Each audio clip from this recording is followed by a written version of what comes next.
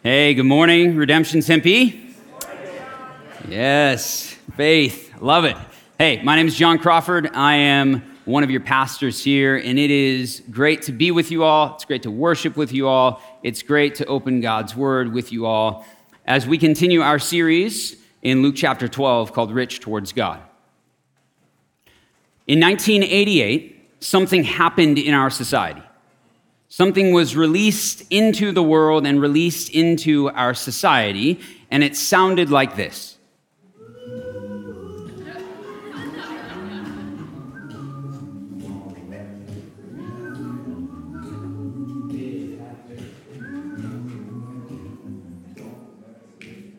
Don't worry, be happy. This is not Bob Marley. For those of you, a lot of people think it's Bob Marley. This is Bobby McFerrin. Bobby McFerrin in 1988 released this song, Don't Worry, Be Happy. And it captivated our society. The song won Grammy Song of the Year, the year it was released. And it has been listened to billions of times over the last 35 years. And whether you like it or not, it's going to be stuck in your head for the rest of the day, thanks to me. Whether you like it or not, this song is catchy. And because it's catchy, it inspired our society with the melody that gave us hope that we could get rid of worry. But has it affected us or changed us in the last 35 years? No.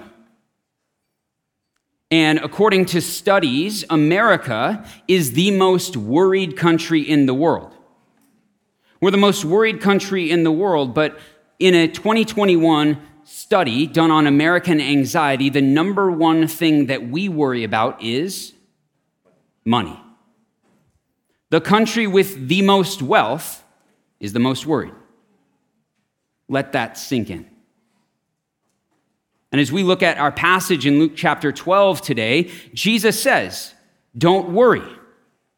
He tells us not to worry. And when we hear this, I think we can almost think of Jesus as a backup singer for Bobby McFerrin. He's singing, don't worry, be happy. But here's the thing with this song. This song offers zero solution for our worry, other than just don't do it. Be happy. Just be happy. It sounds like the power of positive thinking. But is this what Jesus is saying, or is there something more to his message? What might Jesus say about our worry? Is there a solution? Does he offer anything better for us than just some catchy song lyrics? Open your Bibles to Luke chapter 12 and get out your phone app as well. We're looking at verses 22 to 31 this morning.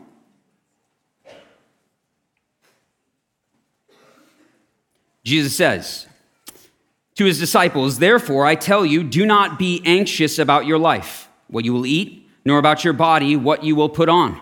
For life is more than food, and the body more than clothing. The first thing we see in our passage today is that your worry comes from seeking security. Your worry comes from seeking security. And so Jesus says, don't be anxious about food or clothing, and he's specifically talking to his disciples.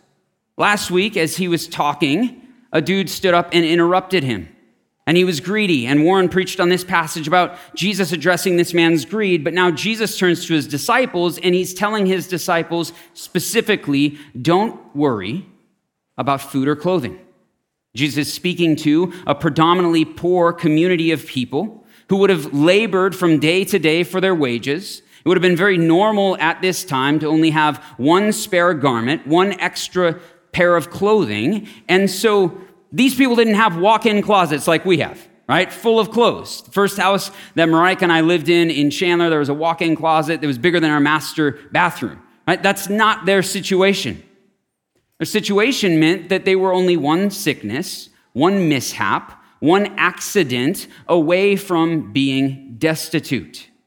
Food and clothing was a means of survival for them. And so Jesus tells them, Don't worry. He tells his disciples not to be anxious because Jesus knows what worry about material things will do in the life of his disciples. That it'll preoccupy them. It'll prevent them from the life that Jesus has for them, and Jesus doesn't want his followers to be captivated by worry.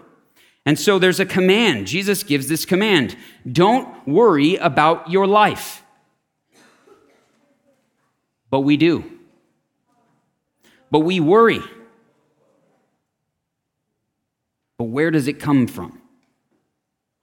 We worry because of what we are seeking. Seeking meaning what our hearts are set on, what we're concentrating on, what we're focusing and devoting ourselves to.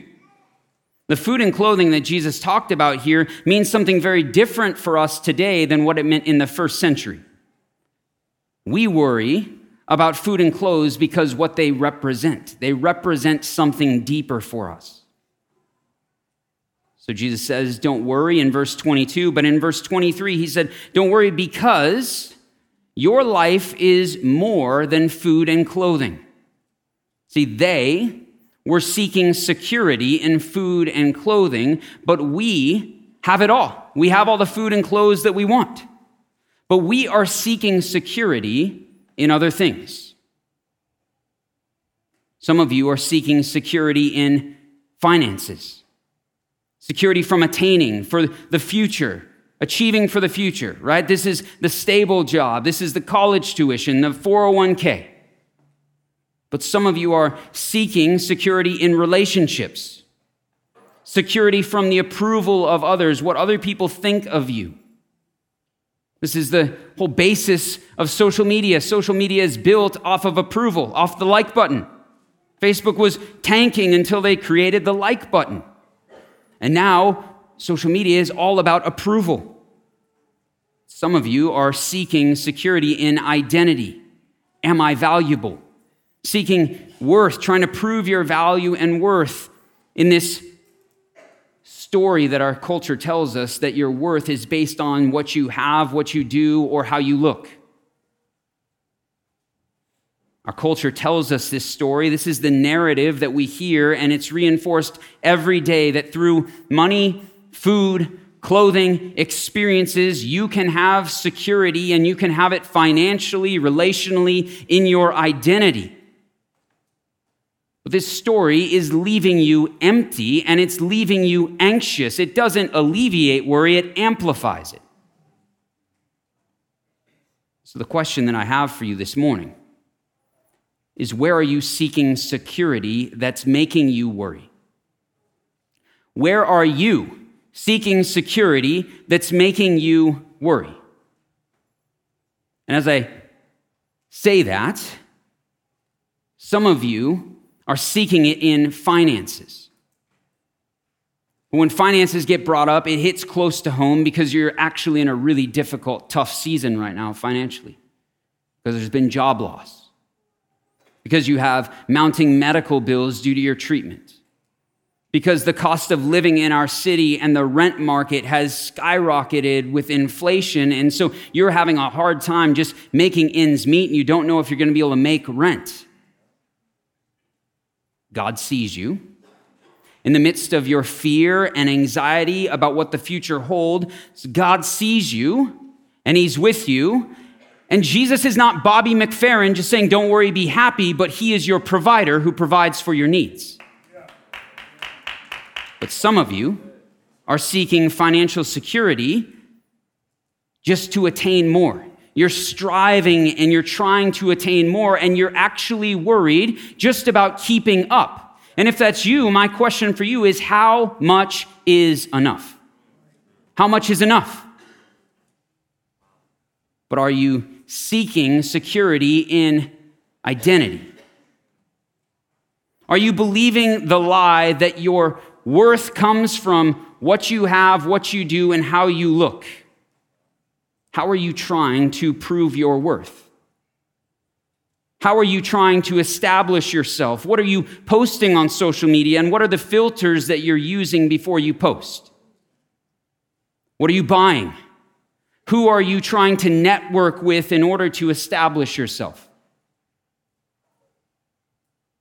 But some of you are seeking security in relationships. Whose approval are you seeking? Whose approval do you want so badly? And what are you willing to do to try to get it? Because if this is you, and this is what you're seeking, the danger for you is that you will fill yourself with anxiety and stress, and you will run from God in order to run towards people for approval, and you will compromise your faithfulness to Jesus. When you seek security in any of these things, you will be perpetually worried. But this begs the question that much more about Jesus. Does Jesus offer us anything better than Bobby McFerrin's song lyrics, "Don't worry, be happy"? Verse 24. Jesus said, "Consider the ravens. They neither sow nor reap. They have neither storehouse nor barn, and yet God feeds them. Of how much more value are you than the birds? And which of you, by being anxious, can add a single hour to his lifespan? If then you are not able to do as small a thing as that, why are you anxious about the rest? Consider the lilies, how they grow. They neither toil nor spin. Yet I tell you, even Solomon in all his glory was not arrayed like one of these. But if God so clothes the grass, which is alive in the field today and tomorrow is thrown into the oven, how much more will he clothe you, O you of little faith?" Next thing we see Jesus saying in this passage is that you don't need to worry when you trust the one who seeks you. You don't need to worry when you trust the one who seeks you. So Jesus tells his disciples, here's why you don't need to worry. The birds and the flowers don't worry because God seeks them. So he says, consider the ravens. Consider the lilies. They aren't seeking after God, but God is seeking them and he cares for them. God's seeking is shown in his desire to provide and initiate provision for them. Jesus literally says here, he says, they don't do anything. In verse 24 and 27, he says, they neither sow nor reap. They don't have storehouses or barns. They don't toil nor spin. They don't produce anything. They don't preserve anything. They don't do anything, but God is gracious and his grace provides for them.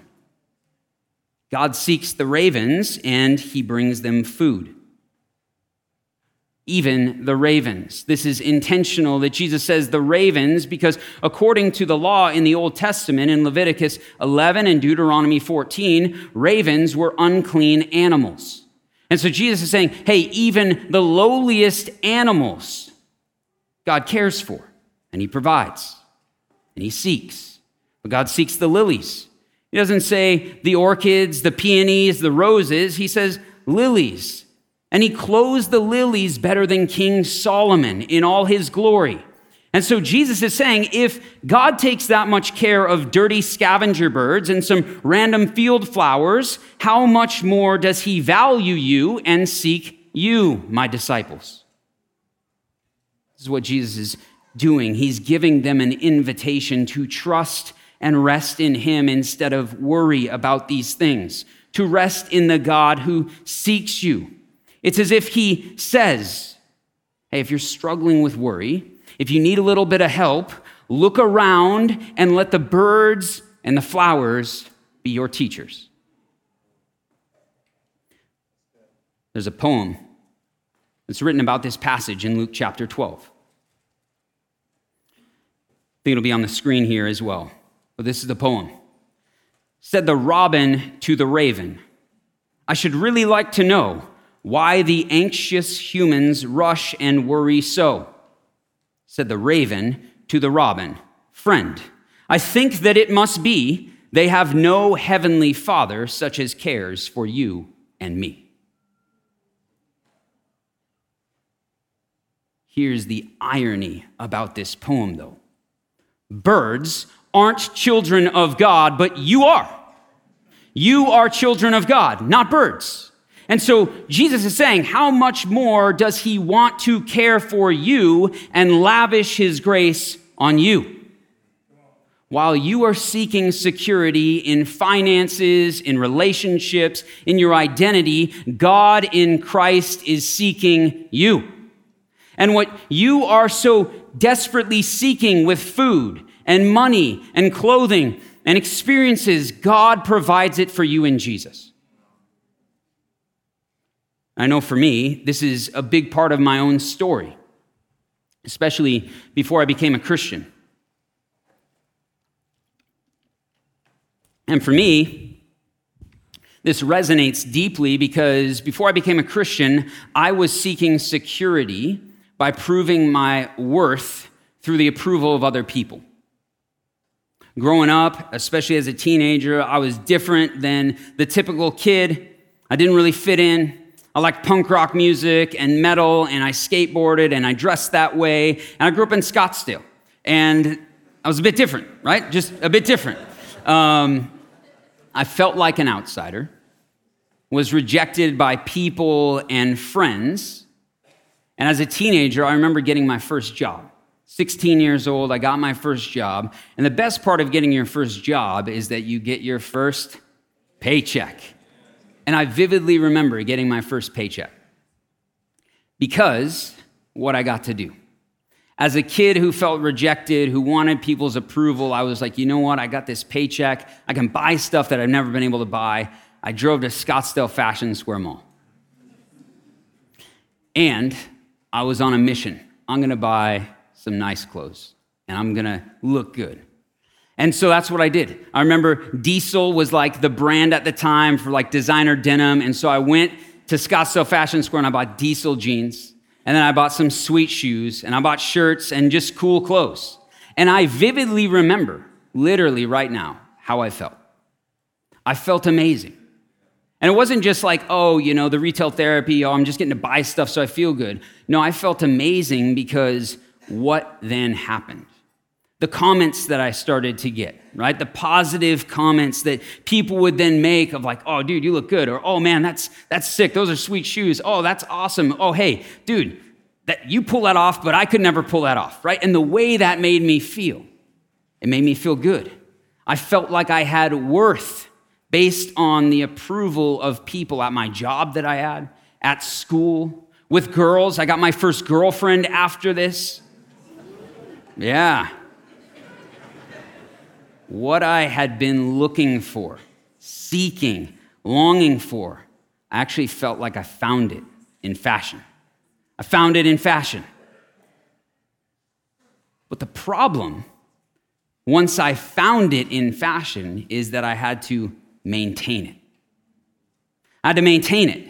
And this led to a life of worry.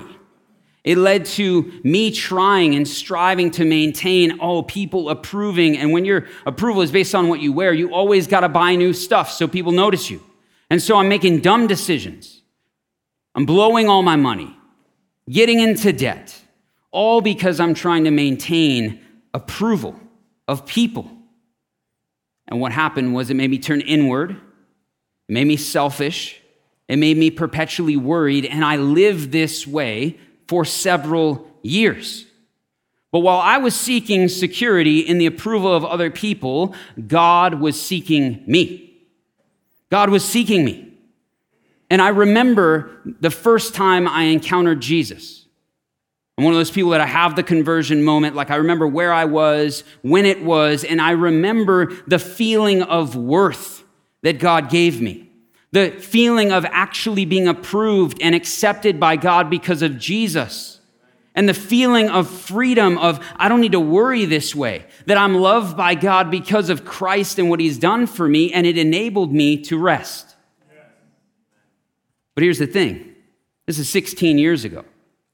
I don't want to get up here and tell you the story like, conversion moment, I've never struggled with approval again. That's not how this has worked. There's a freedom that came, but I'm still learning not to worry about the approval of other people because I'm trusting in Jesus and that he actually provides for the deep longings of my heart. Part of my own continued growth in Christ is being free from the worry of what other people think because I'm fully accepted and loved by God because of Jesus, and my value and worth does not come from other people, but it comes from God. And similarly for you, you don't need to worry because God is seeking you, and Jesus says you have much more value than the birds and flowers. And when we hear value, we think about how much something costs, right? That's oftentimes what we think, oh, the value is based on what it costs. And so when Jesus says you have much more value, you might be sitting here wondering, well, how much value do I have? Birds and flowers don't really seem that valuable. But as you drove here this morning and you saw cars all over the roads, Jesus says you have much more value than the cost of the average car in America, $48,000. And as you look around the city and you see houses in your neighborhood, Jesus says you have more value than the cost of even the most expensive house that has ever been sold in Arizona, $28.1 million. And as you read tweets on Twitter, Jesus says you have more value than the cost for Elon Musk to buy Twitter, $44 billion. Jesus says you have more value because you are a child of the Father. You are worth the ultimate cost. Christ was the cost for you. He gave himself for you so you can experience not a life of worry, but a life of trust and rest and provision and grace, where there actually is true and lasting security. Church, Jesus frees you from the need to seek security and be consumed by worry, because God is your heavenly Father. And his invitation for you this morning is to rest and receive his gracious provision. And when you do this, he reorients your life towards seeking his kingdom. But what does this look like? Verse 29.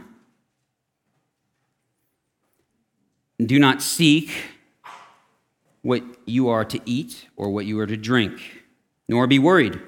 For all the nations of the world seek after these things, and your Father knows that you need them. Instead, seek his kingdom, and these things will be added to you. Last thing we see Jesus saying in this passage is when you seek God's kingdom, your worries will be taken care of. When you seek God's kingdom, your worries will be taken care of. So Jesus brings up the nations of the world here to his disciples. And as Jesus is talking to his disciples, he says, hey, the nations of the world live this way. They're worried, they're striving after things, they're consumed by material possessions, but you don't live like the rest of the world, the nations of the world. And Jesus saying this to his disciples is key, that he brings up the nations. Because Israel should recognize the difference between the nations and those who call God Father. This is the first time in this passage that Jesus refers to God as Father, and it's very intentional that he's doing this to contrast God as Father with the gods of the nations. Because the other nations' gods were distant, removed, they were fickle, and so the nations should be worried if this is how their gods are. But the disciples are different. God is their Father, and if God is their Father, what should prevent them from trusting in him and resting in him? The way of the world, Jesus says, seeks after these things for security and approval and worth, but disciples of Jesus can actually live differently because what God has done for us. And Jesus says in verse 31, seek the kingdom. Seek God's kingdom. God brings us into his kingdom, and now we can set our hearts on Jesus and his way in the world. So when we seek the kingdom, we align our hearts with God's plan, with his purposes, with his priorities in the world. And when we do that, everything gets put into its rightful place. This frees you from captivity to the way of the world when you realize that security does not come from money, food, clothing, experiences. And when you realize that, you are freed to live generously for the sake of God's kingdom. You're freed to be rich towards God. There's a man named John Wesley. Some of you may know his name. John Wesley lived in the 1700s in England. And in the year 1738, something powerful happened in his life. He encountered Jesus for the first time. He started following Jesus. He experienced salvation, and John Wesley was now compelled, as a recipient of God's generosity, to live a life of generosity for the sake of God's kingdom. And at the time, in 1738, he was earning 30 pounds. But his living expenses, his cost of living, was 28 pounds. And so he started giving 2 pounds. But he was convinced that he was called to live a life of generosity as a follower of Jesus. And so the next year, the second year that he's following Jesus, he gets a raise. He starts making double. He went from 30 pounds to now 60 pounds, but John Wesley said, I'm going to maintain my standard of living and my living expenses at 28 pounds. And so the second year, he gave 32 pounds. And the third year, he got another raise and he started making 90 pounds. But he said, I'm going to keep my standard of living the same, 28 pounds. In the third year, he gave 62 pounds, and he continued this. Every year, he made more money, but he always kept his standard of living at 28 pounds all the way until he started making 1,400 pounds. But he said, my standard of living is 28 pounds so that I can give away 1,372 pounds for the rest of his life. And it's John Wesley who said this: what should rise is not the Christian standard of living, but the Christian standard of giving. What should rise is not the Christian standard of living, but the Christian standard of giving. But I wonder, what's your standard of giving? What's your standard of giving? I think for us, when we think about giving, we oftentimes think about it as, it's something that I should do. We kind of think about it as paying a bill. Like, oh man, if I don't pay a bill, I'm going to go to collections. And if I don't give, I don't know, God might be mad at me or something. So I'm just going to give a little bit of money. So we think about giving as paying a bill. But we need to think about giving as investing. Because there's a difference between paying a bill and investing. There's a fundamental mindset shift when you begin thinking about investing money. Because there's a question when it comes to investing. The question that guides you is, how much can I possibly put in because of the return? I wonder, if you were freed from the things that you are so worried about, what kind of kingdom investment could you have? Last year, the average American spent $3,568 on entertainment for themselves. What if you were investing in the kingdom at the same rate that you are entertaining yourself? What would the return on your kingdom investment be? So when you have your financial investments, you usually have an investment portfolio with all your different investments in it. But what if, as a way of seeking God's kingdom, what if you had a kingdom investment portfolio? A kingdom investment portfolio where giving to the church is a part of it. Giving to the local church, that's a part of your kingdom investment portfolio where you see the return in the life of the church. But what if you had in your portfolio missions and evangelism? And the return on your investment is that the gospel is going to the unreached people around the world. People who have never heard the name of Jesus are encountering Jesus for the first time. And in your portfolio, you had care for the poor. And the return on your investment is that you get to help keep a family housed who's one check away from being evicted and living on the streets with their kids. Or in your portfolio, you have your neighbors. And the return on your investment is when your neighbor's car breaks down, you're able to pay to fix it so they can thrive and live life and go to work and take their kids to school and all of those things. In your portfolio, you have campus ministry at ASU.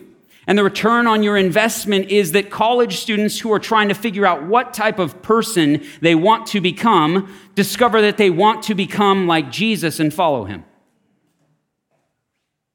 And in your portfolio, you have the biblical category of widow and orphan.